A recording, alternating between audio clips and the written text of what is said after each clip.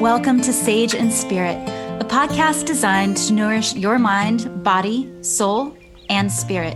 I'm your host, Anna Claire Lottie, and I'm so grateful you're here. In this holistic wellness podcast, I'll be having candid conversations with others, exploring topics such as healing with plants, food as medicine, earth connection, spirituality, conscious entrepreneurship, and so much more. Thank you for being here and sharing in this journey with me.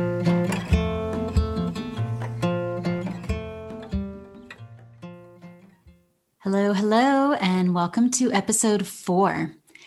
Today, I'm speaking with Gina Rivers Constla, and Gina is the National Science Educator for Host Defense Mushrooms from Fungi Perfecti. She is a community herbalist who I actually met at an herbal conference a few years back with the American Herbalist Guild. And Gina is just one of those people that once you start talking to her, you just want to keep talking. She's so much fun. She's incredibly knowledgeable, and she has so much information that she shares with us today. Gina is a community herbalist and an educator with over 30 years of experience in the natural products industry. She started studying herbs at the age of 15 and has had the opportunity to study with so many of the most eminent leaders in the field. Gina has worked for Host Defense for the last 10 years, first as a representative, and then in the last 5 years, she has been working as an educator and a product formulator for Host Defense mushrooms. She travels extensively all over the U.S. to educate the public, retailers, and practitioners. Gina also has an educational background in nursing and is really able to adapt her understanding of anatomy and physiology and even biochemistry and really easy to understand concepts that engage her audiences. So in this episode, we talk a lot about functional mushrooms. We talk about mycelium and how the mycelium of mushrooms differs from the fruiting body. And we get really into the different ways that people can work with functional mushrooms and the myriad benefits that all of these mushrooms offer. While a lot of this conversation today is a little bit heady and scientific, again, Gina's approach is really all-encompassing and opens up this subject even for people who are new to learning about functional mushrooms or all the different ways that these mushrooms can be of benefit and support for our bodies. She incorporates real-life experience and scientific validation and friendly and energetic lectures and really just captivates and inspires people from all over. We do get a little bit esoteric towards the end of this show, and Gina goes a whole lot deeper into talking about the mycelium of mushrooms and what they might mean for us as a different way of looking at the earth and also at ourselves during the times that we're living through.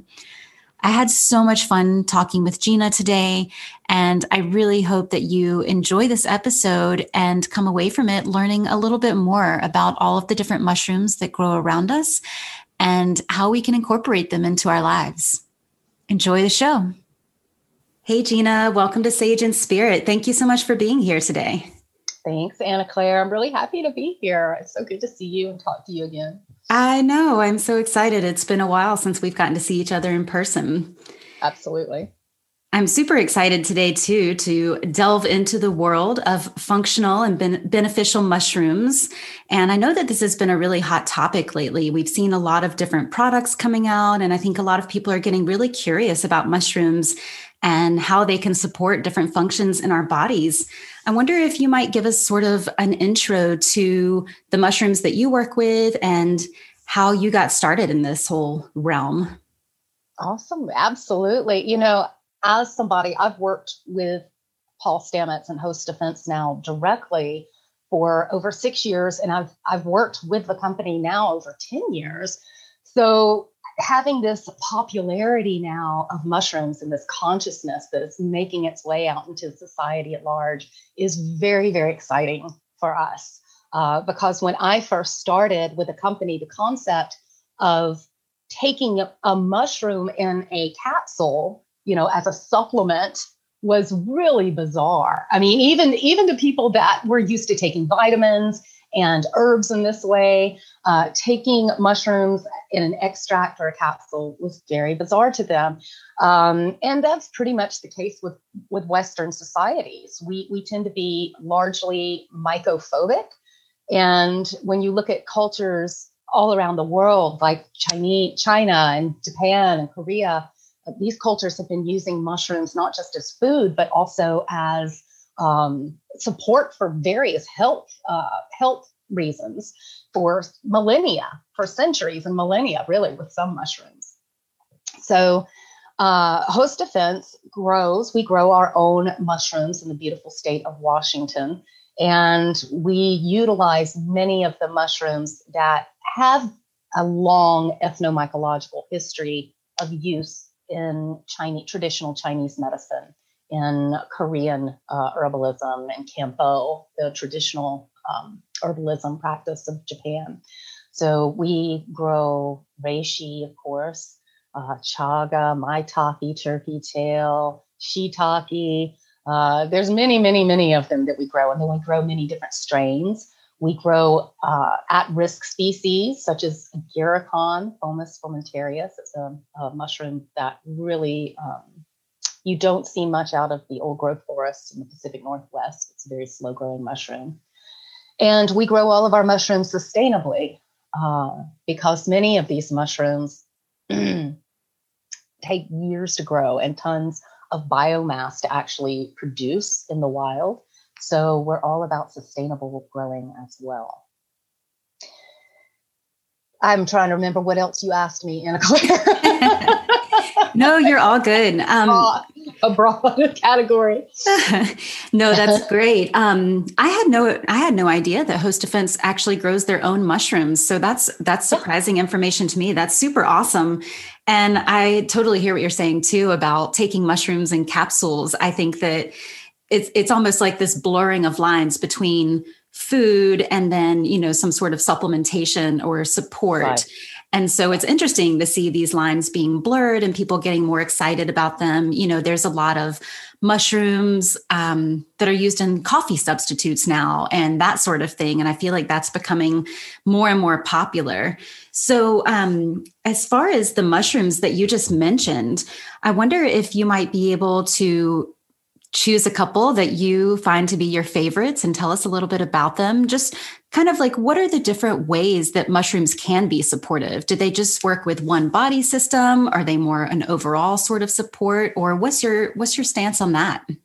Yeah, absolutely. Well, the thing is, the mushrooms that we use not only support the immune system. I think that mushrooms, even people that feel like they know a little bit about functional mushrooms, their primary focus is on how mushrooms support immunity, which they do. They're immune modulators, so they have this beautiful impact on our immune system, which I can go into in a little bit of detail in a few minutes. However, what we've also found is many of these individual species of mushrooms, such as reishi or lion's mane, these mushrooms wind up providing support to different body systems in a highly beneficial way. Lion's mane has been very, very popular recently, and lion's mane has been found to promote the growth of stimulation of nerve growth factor in the body when you consume it. And nerve growth factor is what tells our stem cells to differentiate into nervous tissue or brain cells. Lately, some research has shown that lion's mane can promote brain-derived neurotrophic factor, which is another molecule that stimulates our nerves to regenerate and heal. So the implications there as using lion's mane as a functional food are enormous when you really think about it. That we've also had a handful of human clinical trials that show that lion's mane can actually benefit cognitive functioning and recall, short-term memory recall. So that's one of our superstar mushrooms right now, is lion's mane. Reishi would be one of my other very favorite mushrooms. That actually, the Ganoderma genus is my favorite genus of mushrooms. Reishi is also known as the mushroom of immortality. We have over a 2,000-year written clinical history of reishi being used in traditional Chinese medicine. In 500 AD, we have a copy that was we've dated back to about 500 AD, called the Shenong Binsao Jing. Now, if anybody listening is a native speaker of Mandarin or Cantonese, please forgive me if I butchered that pronunciation. But Shenong Binsao Jing is the divine farmer, and this was the herbal of the divine farmer. And he mentioned 6 superior herbs, of which reishi was one of them. So you have all this beautiful poetry about this mushroom. There's mentions of it, encouraging gracefulness and gentleness within the spirit. And then you also see some clinical applications of Ganoderma species as well in this ancient text. And it's really thought that that it was a copy of a copy of a copy, the one that we have. So we really think that reishi was probably used for millennia, maybe even or centuries, or maybe even millennia before that. We just don't have that written clinical history. But it's a mushroom that has, it's been used in hundreds, if not thousands, of traditional Chinese medicine formulas. Over the years, it has a high degree of safety, but we know when you have that historical context behind it, it also has a high degree of efficacy. And it has been studied in current scientific literature and shown that it may positively benefit just about every system of the body. So on top of that immune support, you're also getting beautiful cardiovascular support with reishi. Reishi's been shown to help balance out our blood lipid levels, raise HDL, lower LDL, and triglycerides. It's been found to increase the plasticity of our blood vessels. And as we age, that is something that just naturally happens. Our blood vessels tend to become more rigid and hard. So reishi may be able to keep our blood vessels more pliable. We have studies that show it may increase energy production in the heart muscle itself through the direct interaction with the mitochondria.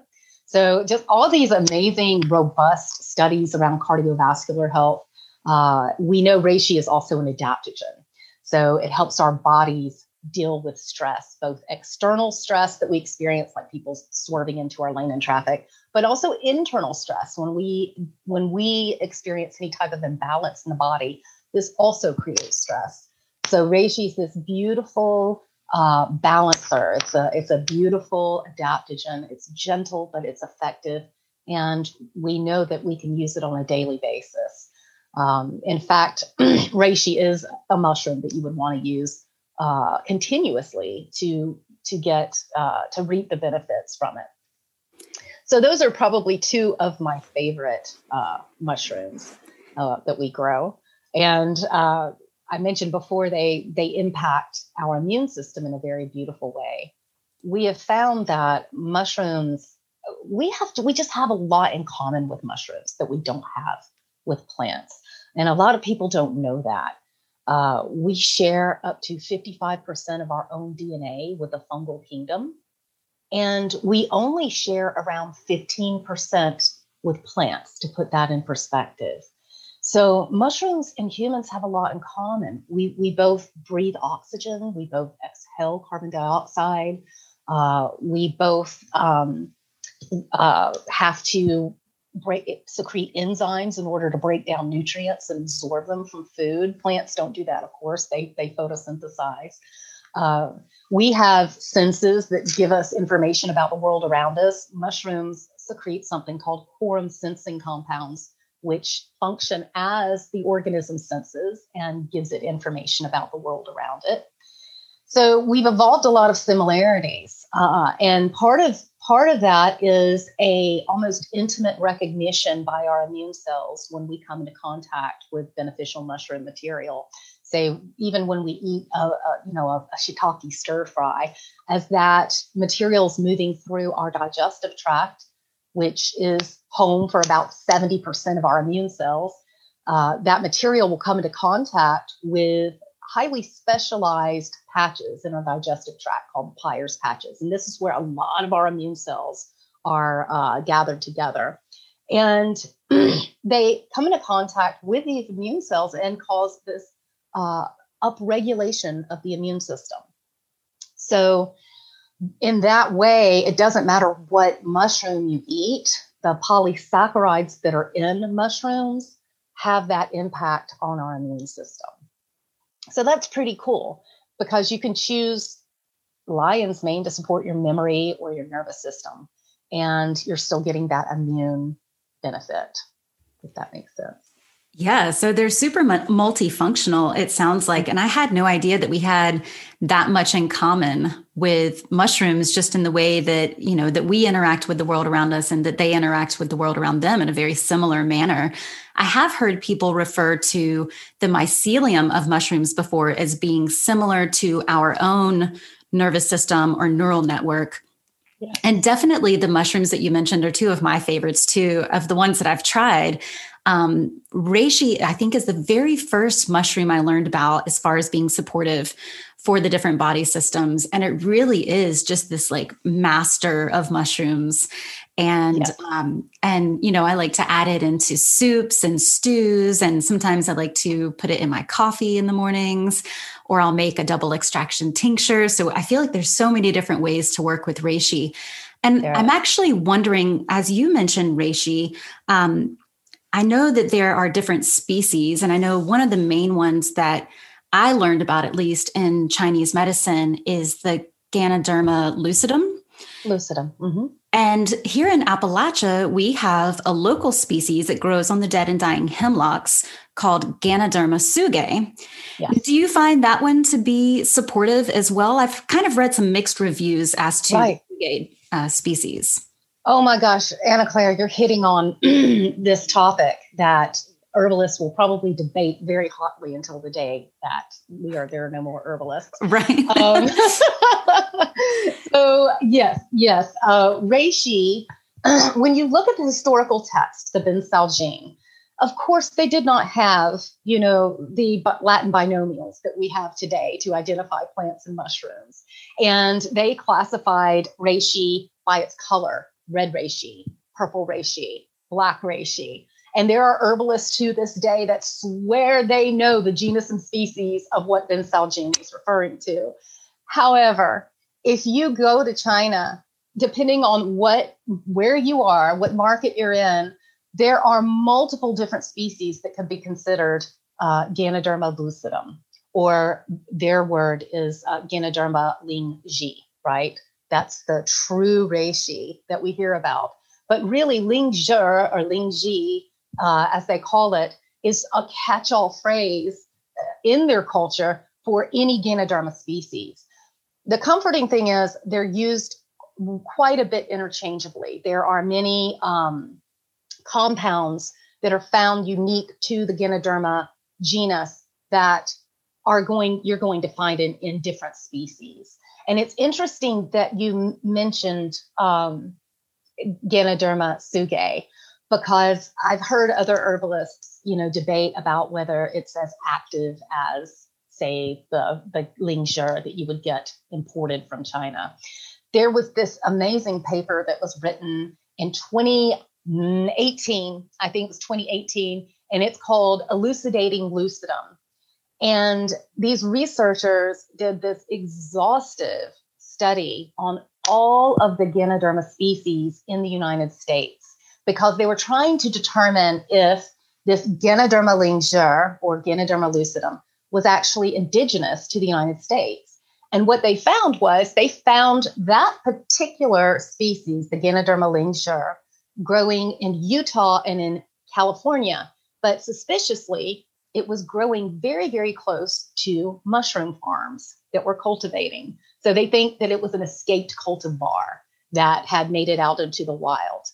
What they were able to do is take all of the different species of Ganoderma in the United States and put them into clades and file them with Mycobank. And Mycobank is the keeper of all of the genetic profiles, the DNA of all the mushrooms that have been classified to date.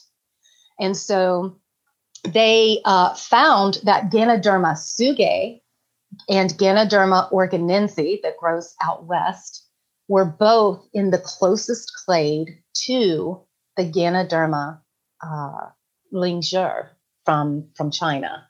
So not only is Ganoderma tsugae useful, and it's actually one of the closest United States relatives that we have to the Ganoderma lingere that has been classified in China and in Eastern Europe. So it's really interesting. Yeah, I'm actually really excited to hear that too, because there's just something that feels really special about being able to work with the plants and the medicines, mushrooms, I mean, that grow around you. And so being able to work with these mushrooms that grow here on these trees in Appalachia that are dying anyway, it's kind of this beautiful renewal process rather than having to rely on mushrooms that we're importing from China, you know, like you said, or something like that. So I'm really excited to hear that our local mushroom is also very supportive, because I think that probably in the next few months, we'll see them starting to fruit around here. Like it's usually May, June that we start to see? Well, up in Burnsville, it's usually around where I live. We're a little bit higher elevation, but it is usually about June. Okay. And every year I still make my own double extraction as well. I go out and forage because I am a huge believer in using the botanicals that are around you if you have access to them.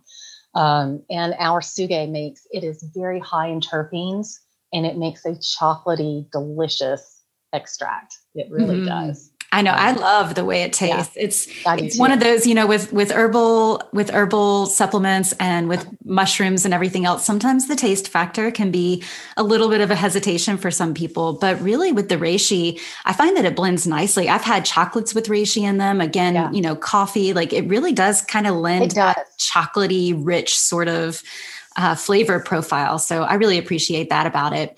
And that's you were that's the terpenes. Okay. The terpenes. Yeah. It's really high. To date, there's over 300 identified different terpenes in Ganoderma species. Ganoderma lucidum specifically. Yeah. And over 200 different types of polysaccharides. It's the research out there on this mushroom is truly mind-boggling. If you go to PubMed.gov, if you ever use that website and you just put in the genus Ganoderma, you pull up over 2,700 published peer-reviewed studies. I mean, it's impressive. Oh, wow. It really is. Yeah.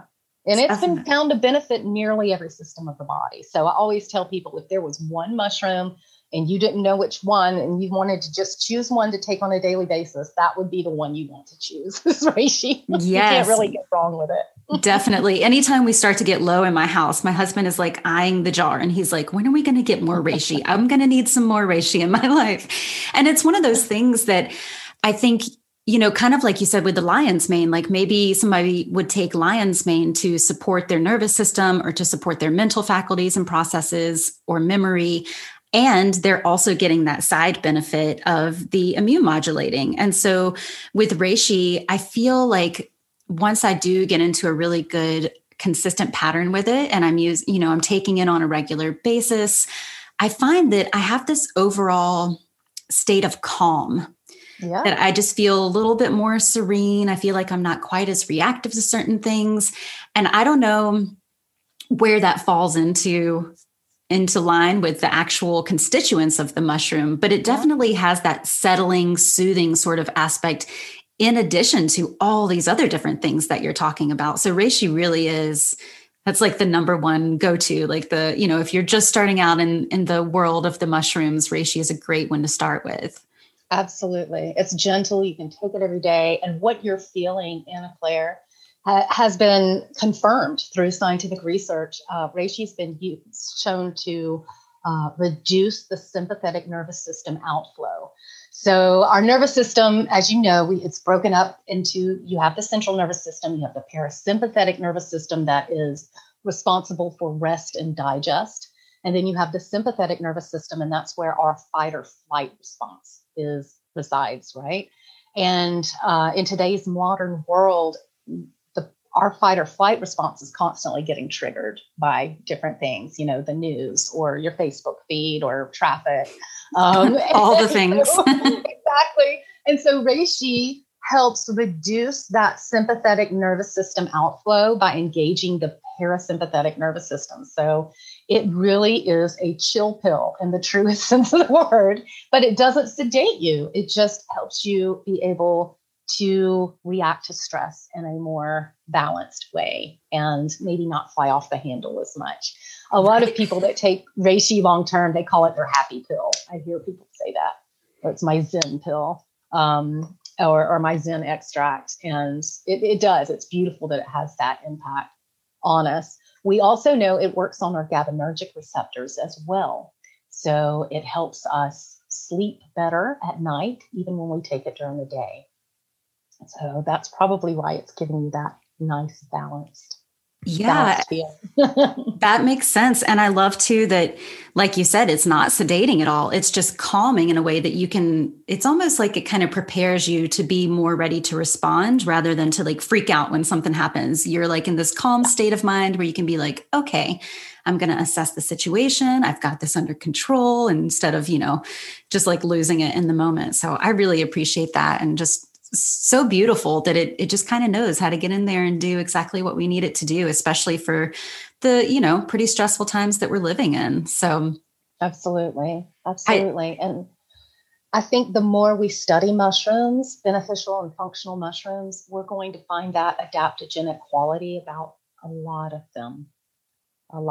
They almost seem to know how to get into your body and fine tune what is specific to you, to your biochemistry, is what we're finding out. Now, that's not saying every mushroom is for every person, definitely not. But when you take a whole, well-rounded, functional mushroom extract or a concentrate, you're really getting just a beautiful symphony of different compounds to work with your own biochemistry in a very gentle way most of the time. But it can be very profound too. Absolutely. Definitely. And, you mentioned lion's mane too. And I've had lion's mane in a number of ways, whether it's been through a double extraction or one of the Host Defense capsules. Mm-hmm. I've also cooked lion's mane and it's super delicious cooked. It's almost like you saute it in some butter or some ghee. It tastes like crab meat to me. Yeah. A lot of people say seafood. Yeah. Or they say lobster. I love it. Lion's mane is one of my very, very favorite choice edibles. And when I find it, when I'm out, foraging, I just do a little happy dance because it's wonderful. It's delicious and it's great in stir fries. It's also 40% protein by weight. So it's a mushroom that we really should be growing for, our farmers markets and encouraging the home cultivator to grow them because it is so nutritionally beneficial as well. The sad thing is it doesn't have a real long shelf life. So we're probably never going to see it in our big grocery stores. But the more we support our local cultivators and local growers and farmers markets, I think that we'll start to see lion's mane show up quite a bit. Yeah, we've had some in the markets around here, around Asheville, and just another good reason to support local. You get all sorts of special items that you're right, you're not going to find in the regular market or grocery store. So I'm wondering, with these different mushrooms, some of them are more edible than others. What do you find as far as the difference between eating mushrooms or incorporating them into your foods and meals and taking them in capsules or extracts? Is there a huge difference, or is it really just kind of about the concentration or the amount that you're getting or the consistency? Yeah, there's a lot to answer in that question. But the answer is, it's wonderful to fit mushrooms into your diet as much as possible, whether that is through clean, organic mushrooms that you use, that you get from your farmer's market or your local cultivator, or clean, organic extracts, or even concentrates like the company I work for, Host Defense, makes. It's the reason mushrooms are so beneficial to us. I mean, there are many, many reasons, but one of the reasons is because of the antioxidant activity that they promote within the body. And we all know antioxidants are what help keep us healthy every day and limit free radical damage in the body from toxic substances that we're exposed to in our modern world. So more antioxidant activity is really good. And all mushrooms contain a very special antioxidant called ergothioneine. And what's so neat about ergothioneine is that every single immune cell we have has a receptor for this antioxidant, ergothioneine. So we know it's vital that we get it in our diet. And we have to get it in our diet because our body can't make it. Our body makes certain endogenous antioxidants like SOD and glutathione, but we can't make ergothioneine. And the primary source of ergothioneine on this planet is fungi and mycobacteria. And that's it. It's made in the soil from fungal organisms and bacterial organisms. Certain plants will take it up through the soil. Black beans is a good source, and oats are a good source. They tend to hyperconcentrate it, but they don't make it. They actually get it from what this fungal organism is making in the soil in these mycobacteria. And so it gets distributed on up the food chain in that way. But it is so essential for our health that we have a receptor on nearly every immune cell in our body for ergothioneine. Plus, there's all these beautiful epidemiological studies that we can look at with populations that make mushrooms part of their regular daily diet. There's a study called the Singapore study that was published, I want to say a couple of years ago now, maybe 2019, that analyzed, did you hear about that study? They analyzed, I think it was over 60,000 people. I mean, it was a pretty large study. And they found that people that ate 2 or more servings of mushrooms a week had a 60% less chance of developing age-related cognitive decline.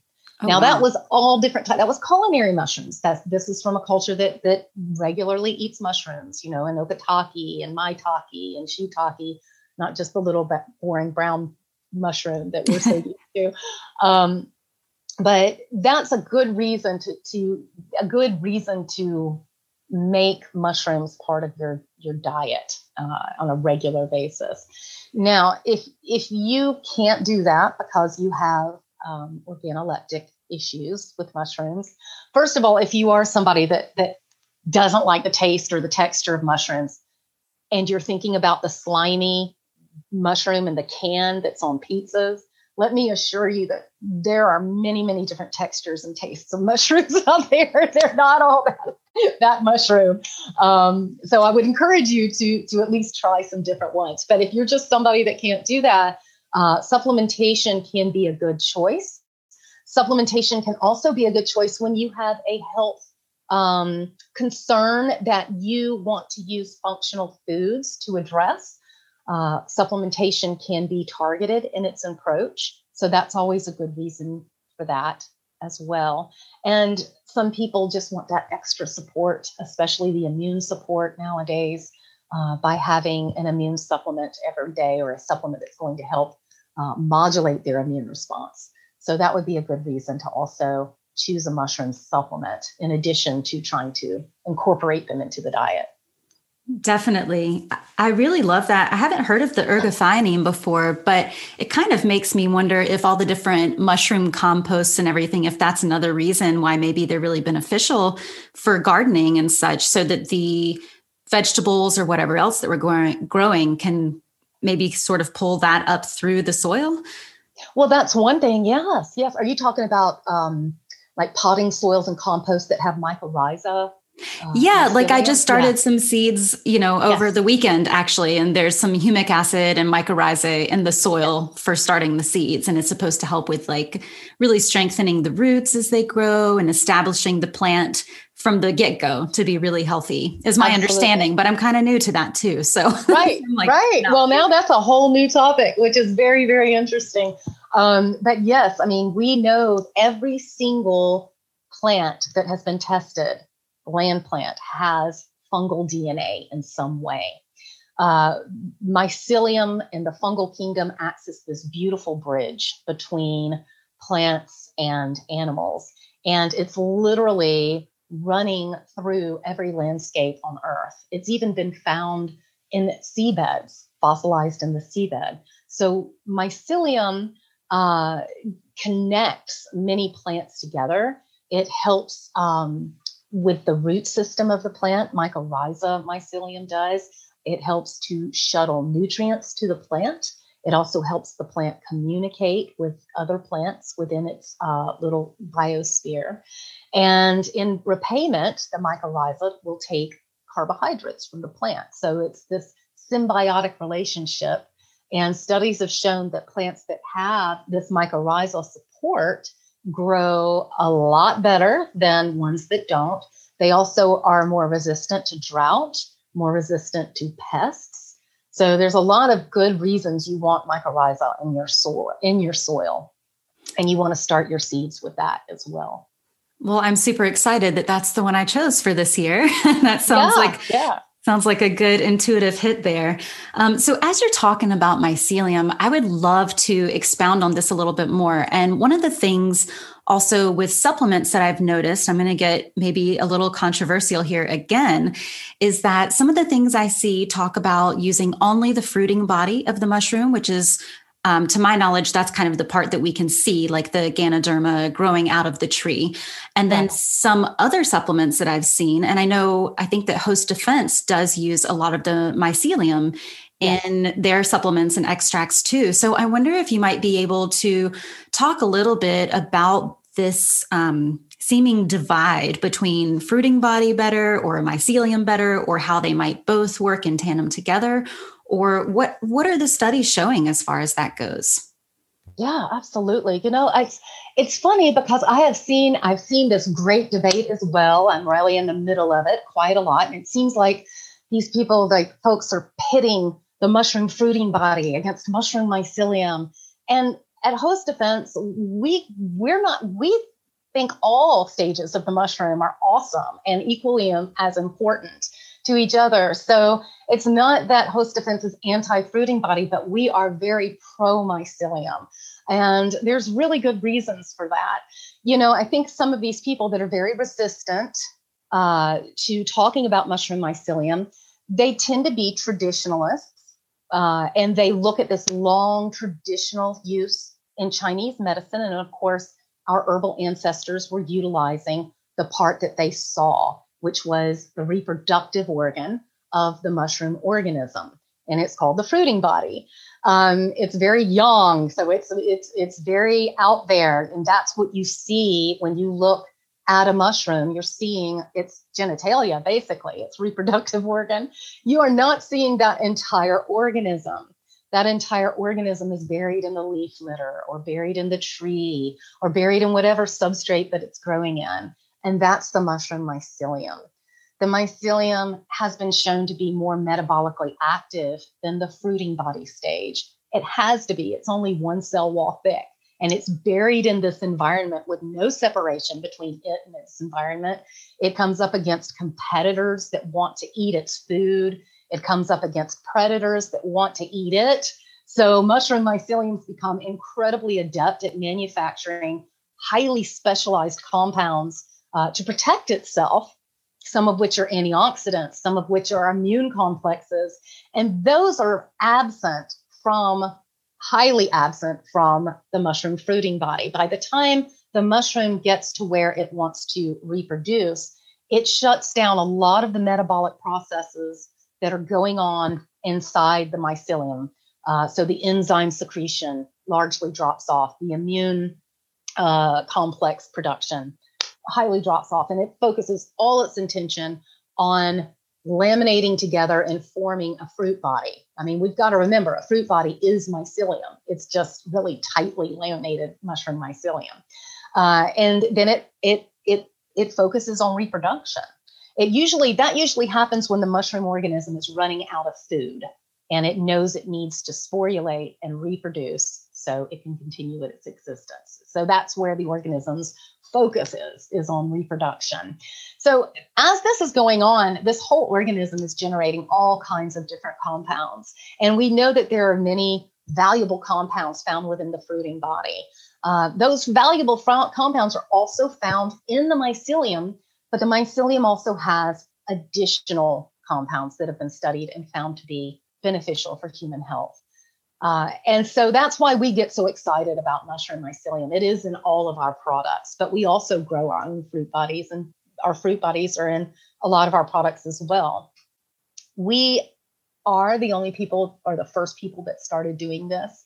So we are sort of pioneers. We could be considered more progressives, not traditionalists. Traditionalists do sometimes have a hard time adapting to new science and new ways of doing things. And we definitely are doing it very new. But what's so interesting is that when you look at the scientific literature that's been published, we see this transition happening out there within the world as well, where people are starting to analyze the health benefits more. They're focusing more on mushroom mycelium and not so heavily on the fruiting body. And this could be for a number of different reasons. It could be that this science is progressing, and so we're seeing all of the different potential that we have with growing and utilizing mushroom mycelium. It could be that large-scale cultivation of mushroom fruit bodies is not ecologically sustainable. The amount of wood that you need to generate, enough fungal material to extract for a large-scale supplement market, it's just not sustainable any way you look at it. And it also could be because you have more controls over growing mycelium. You can control the nutrient load. You can control the time it's grown. So there's more laboratory controls that are built into that process as well. But the science is very, very interesting. We ourselves at Host Defense contracted with a third-party laboratory in Oregon called National Immune Systems back in 2017. And we sent them 4 of our products to test on human blood cells. We went with this lab because they had a real high rate of publication from their experiments, and we knew we eventually wanted to publish.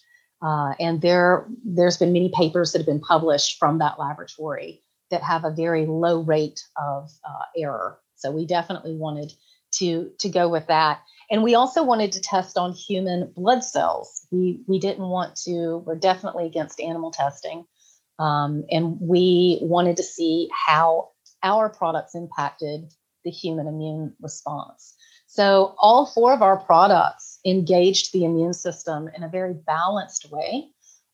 This was shown through cytokine production, which are the immune messenger molecules that our immune cells use to communicate with each other. And we were very pleased with the results. We've had 2 published peer-reviewed studies from these results already published, and we're looking to publish a 3rd one coming up very soon. So very intriguing results from that. But it showed that all of our mushrooms that we were using, we sent them reishi, agarikon, turkey tail, and a blend that we make called My Community. All 4 of them engaged natural killer cells. Natural killer cells are part of our innate immune system that help to seek out and destroy cell mutations and other pathogens, as well as macrophages, T cells, lymphocytes, and B cells. So these are all parts of our immune process, or immune response, that we want alert and active to keep us healthy every day. They did not stimulate granulocytes. Granulocytes are the part of our immune system that keeps us free from parasite infiltration, but also is what, when they become dysregulated, they are what's called, they are heavily involved in the allergic response as well. So we didn't see any engagement on that front, which was good. But what was so impressive was the especially agarikon and turkey tail elicited a strong IL interleukin 10 secretion from these immune cells. And interleukin 10, or IL-10, is one of our main modulatory cytokines. When we experience a pathogen, our bodies, our immune cells will become upregulated and start generating a series of inflammatory cytokines. This is how we fend off a pathogen. We have to have inflammation to be able to do that. But after that happens and that pathogen is neutralized, our bodies also have to calm back down. And so IL-10 is one of the main cytokines that help rein in our immune cells from being hyperactive and return them back to a stage of watchful waiting. So what this tells us is that the way that we're cultivating our mushroom mycelium, it is encouraging an alert and nimble immune system, but it's not sending our immune system into hyperdrive. We don't want all of our immune cells excited at one time. That would be disastrous. And when that happens, we have something that we could have an allergic reaction or an autoimmune reaction. So we want our immune cells to be balanced and function in a state of function and have the ability to quickly leap into action when they're needed, and then also return back to watchful waiting is what we call it, modulation. So that pleased us. We wanted to know that, it was nice to know that we weren't exciting the immune system. It's more encouraging immune modulation. So it sounds like, based on those studies, the whole mushroom, the fruiting body, the mycelium, is really beneficial. And I love looking at it this way too, because with herbalism, it's oftentimes the same way. We're using the whole plant tends to be more beneficial than extracting one particular constituent, Absolutely. Which is sort of the line between working with plants and working with pharmaceuticals, right? Where they're just taking this one thing that they think to be the active compound and really driving that home. Whereas when we work with a being, a plant, a mushroom in its wholest and most full form, there oftentimes are even more benefits to that than just taking one part out of the whole, it would seem. We wholeheartedly agree. At Host Defense, I'm part of the formulation team, and we formulate with whole herbs and whole mushrooms. We do not believe in isolates. When you start isolating compounds, you leave behind cofactors and synergistic compounds that could be what in fact is helping that other compound class work efficiently. And we've seen that time and time again when they isolated hypericin from St. John's wort, and then, oh, lo and behold, it's not working on its own. And that is the problem. I read a lot of scientific studies, but that's the problem with scientific studies. They're very myopic. They are usually looking for a drug. They're researching these natural substances to see if they can isolate a compound class and then concentrate it and develop it into a drug. And drug development is reductionistic by its very, very nature. So you have to sort of read these scientific studies with a keen eye. And that is one thing that a lot of people that are into mushrooms will focus on just one class of compounds, and that's beta glucans. And that's because beta glucans were discovered, I'd say back in the 50s. They've been studied ever since and found to engage our immune system, our immune cells. Are they the only class of compounds in mushrooms that's beneficial? Absolutely not. But that is where a lot of especially the earlier science focused. And a lot of people to this day will focus just on that one class of compounds. But beta glucans are not something that you really want to take in absence of other cofactors and synergists, because we know that beta glucans can upregulate immune cells. But once your immune cell is upregulated, it has to also return back to that state of watchful waiting. And that's largely your terpenes and your sterols and your lipids that are found in that whole mushroom that are encouraging that response. It's like what goes up must also come back down eventually. Exactly.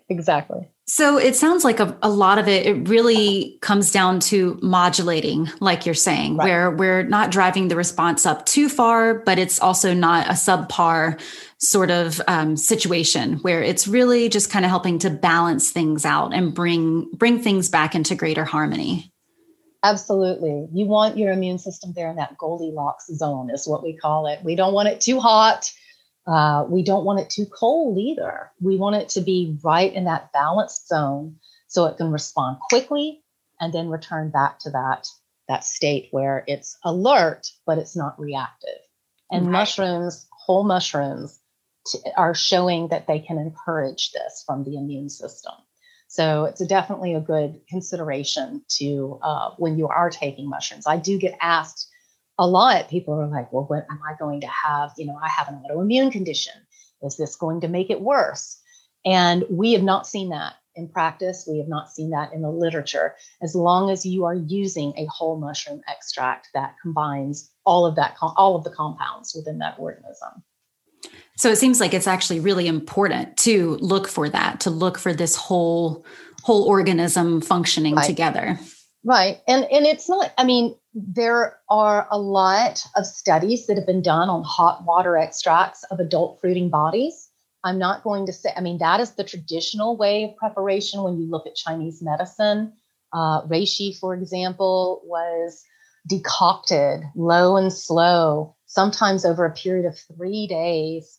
And that hot water extract is what was used. And I'm not going to say that isn't beneficial. It is, but you're only extracting water-soluble components when you're using water.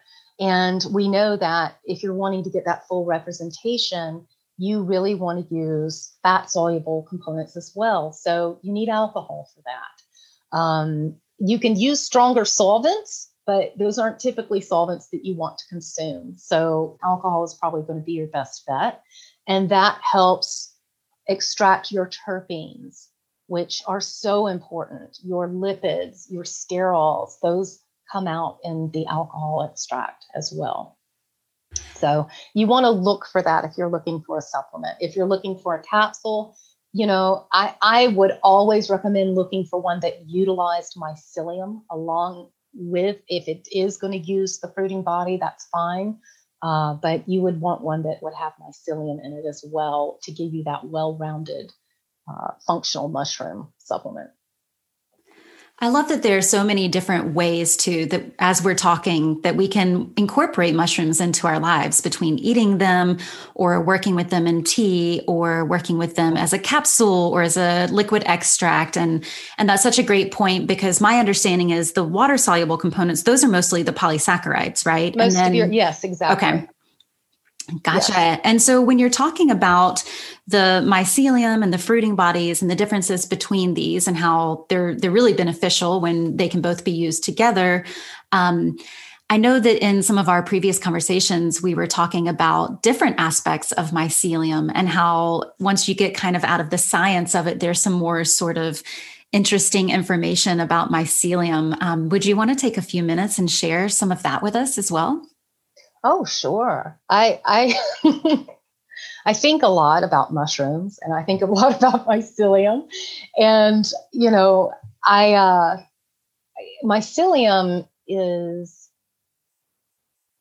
to me, like the archetypical feminine, the spirit of the archetypical mother.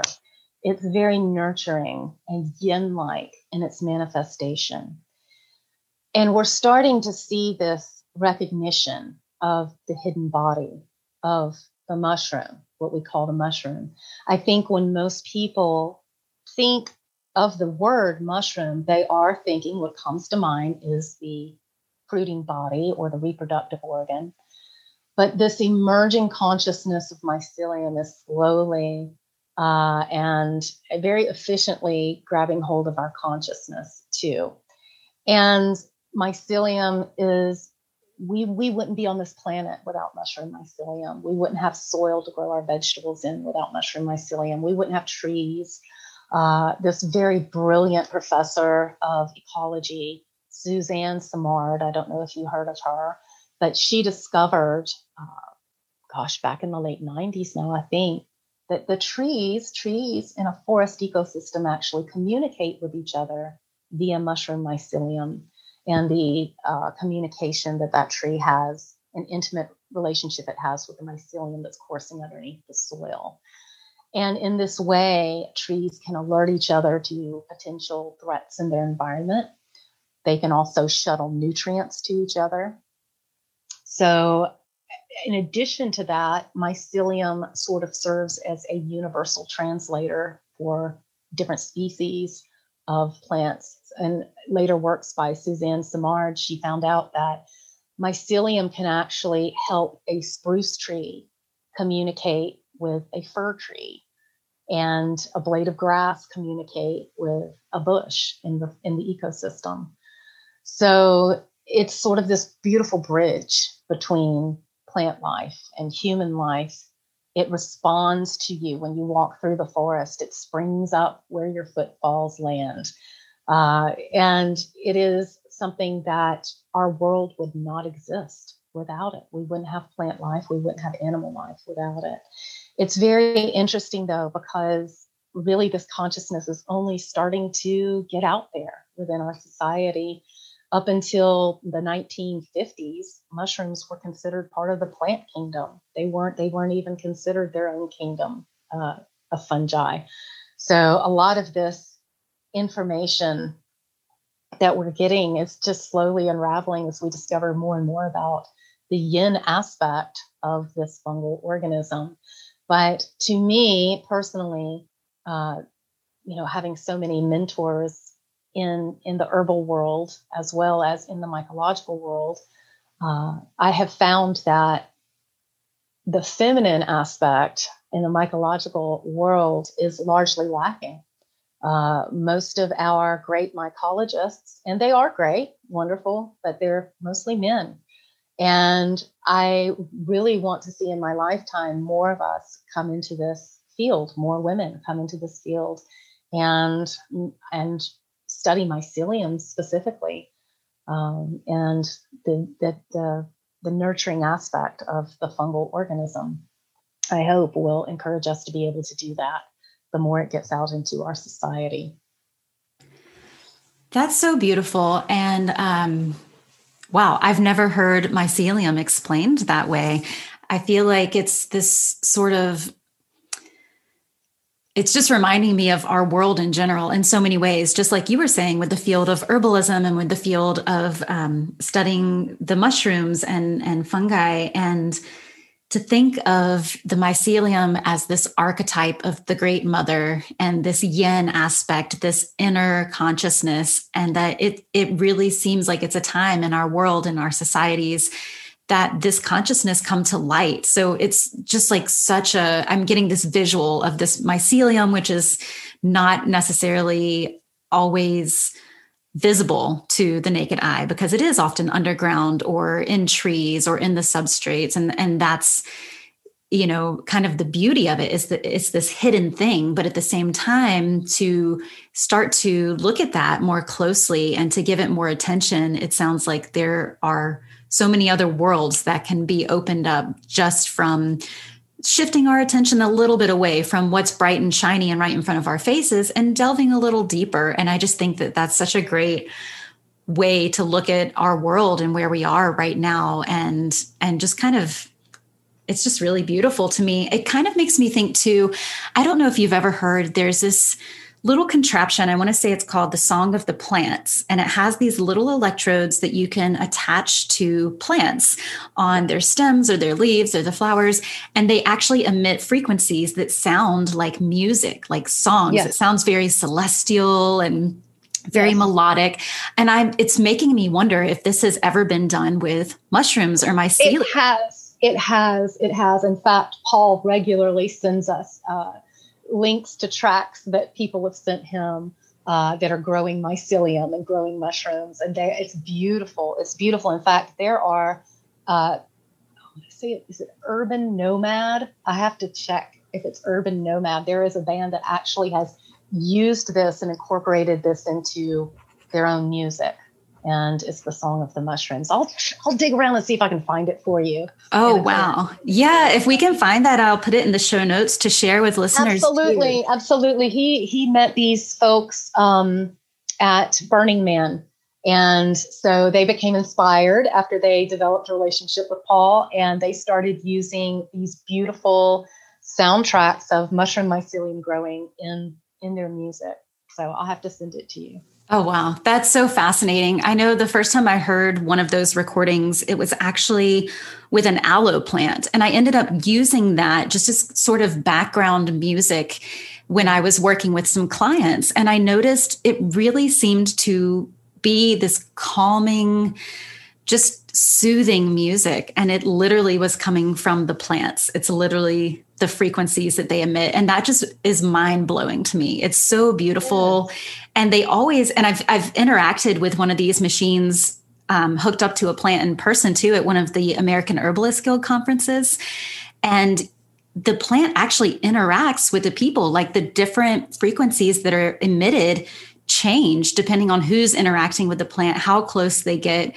We literally saw the plant kind of almost like back away or shy away from a particular person who had a little bit more of an aggressive sort of presentation, you know, and the plant made very different sounds in that instance. And it's just mesmerizing to me that, you know, that's not something, again, that we would hear without this sort of, you know, machine in between us that's helping us to hear that on a different level.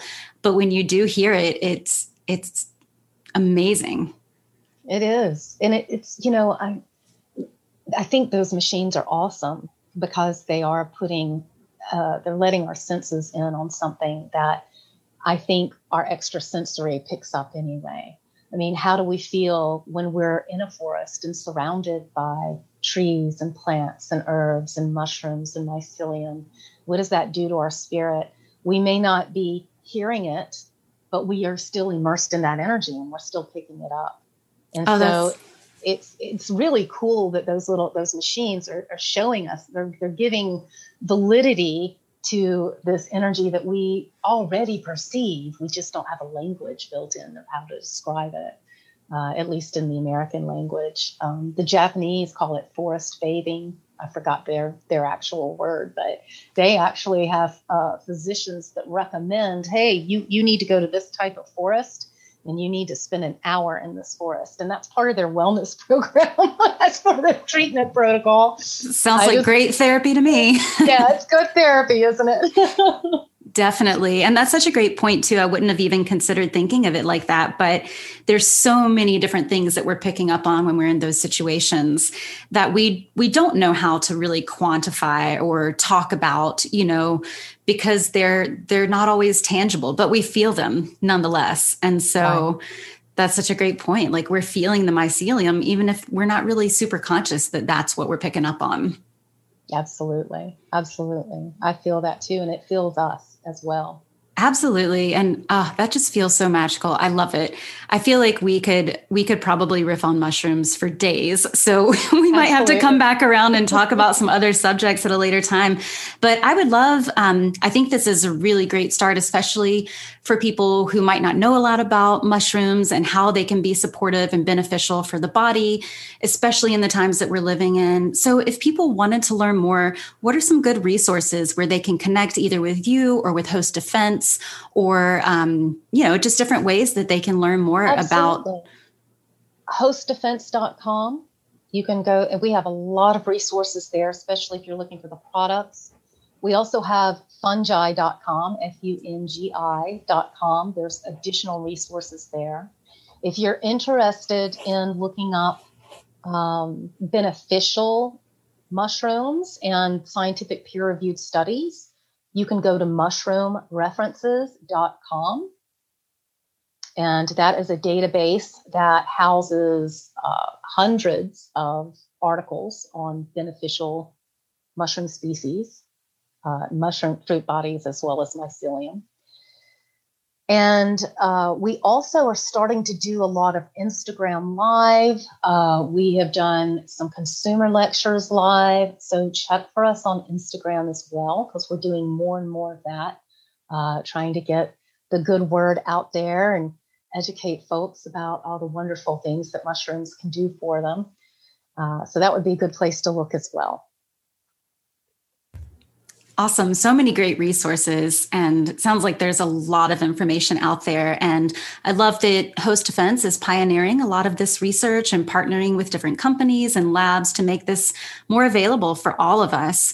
And I do remember, I think it's been maybe a year or two, wasn't there recently a mushroom documentary that came out that people Fantastic Fungi. Yeah. That documentary was 12 years in the making, and it is one of the most beautiful cinematography.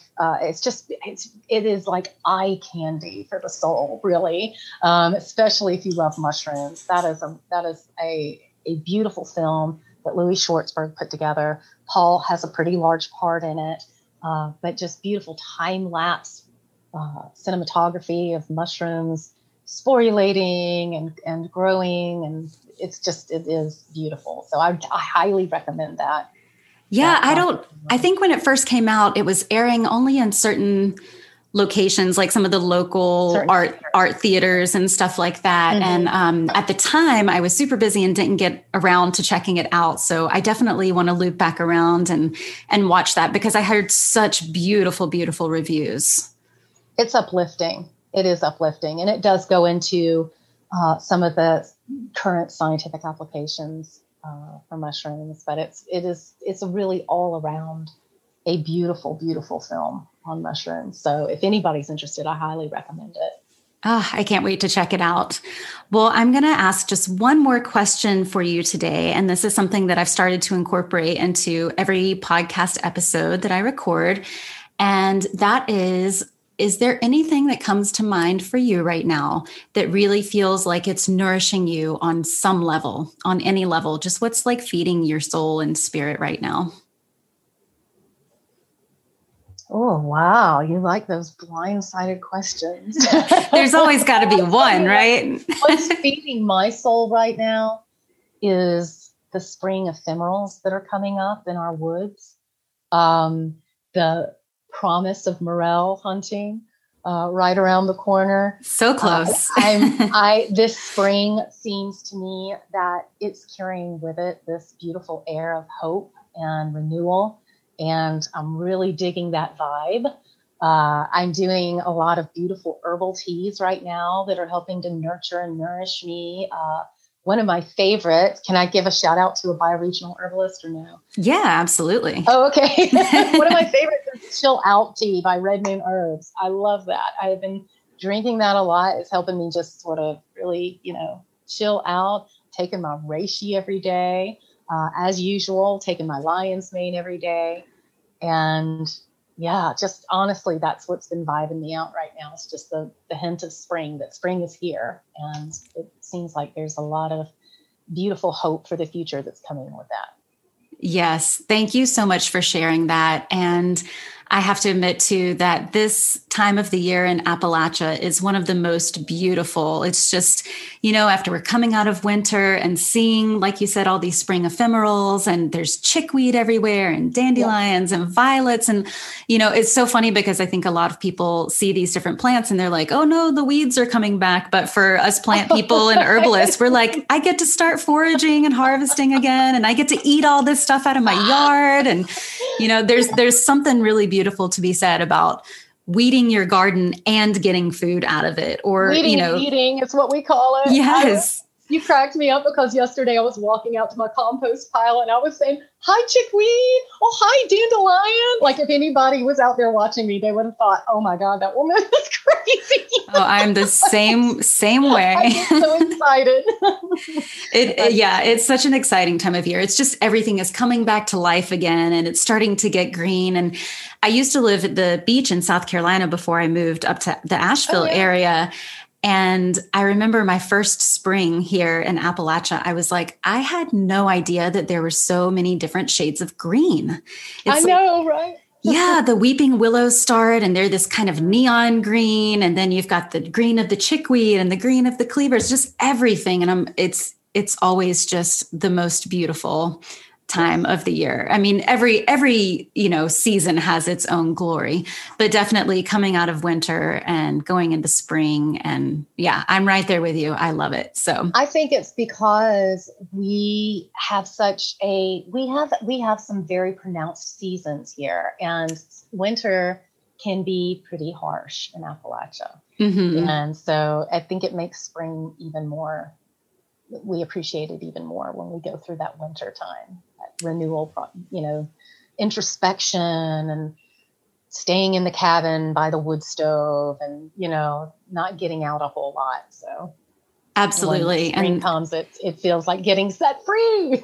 Yes. It's like, oh, I get to, it's like dance time. Like I get to move my body again and do all these different things and get out and into the world. So, I love that. And we're definitely coming up on some really beautiful plants here. And it's a very exciting time to be alive. It is. I agree. Well, thank you so much, Gina, for being on the show today. I've really enjoyed our conversation, and I look forward to touching base with you again soon. Thank you, Anna Claire. Thanks for having me. Thank you so much. All right. We'll talk to you soon. Sounds good. Bye. Okay. Bye. Thank you for listening to Sage and Spirit. You can download more episodes and subscribe to this podcast on your favorite podcast platform, such as Apple or Google Podcasts. For more show notes and guest information, visit DancingSageWellness.com. Until next time, take care and be well.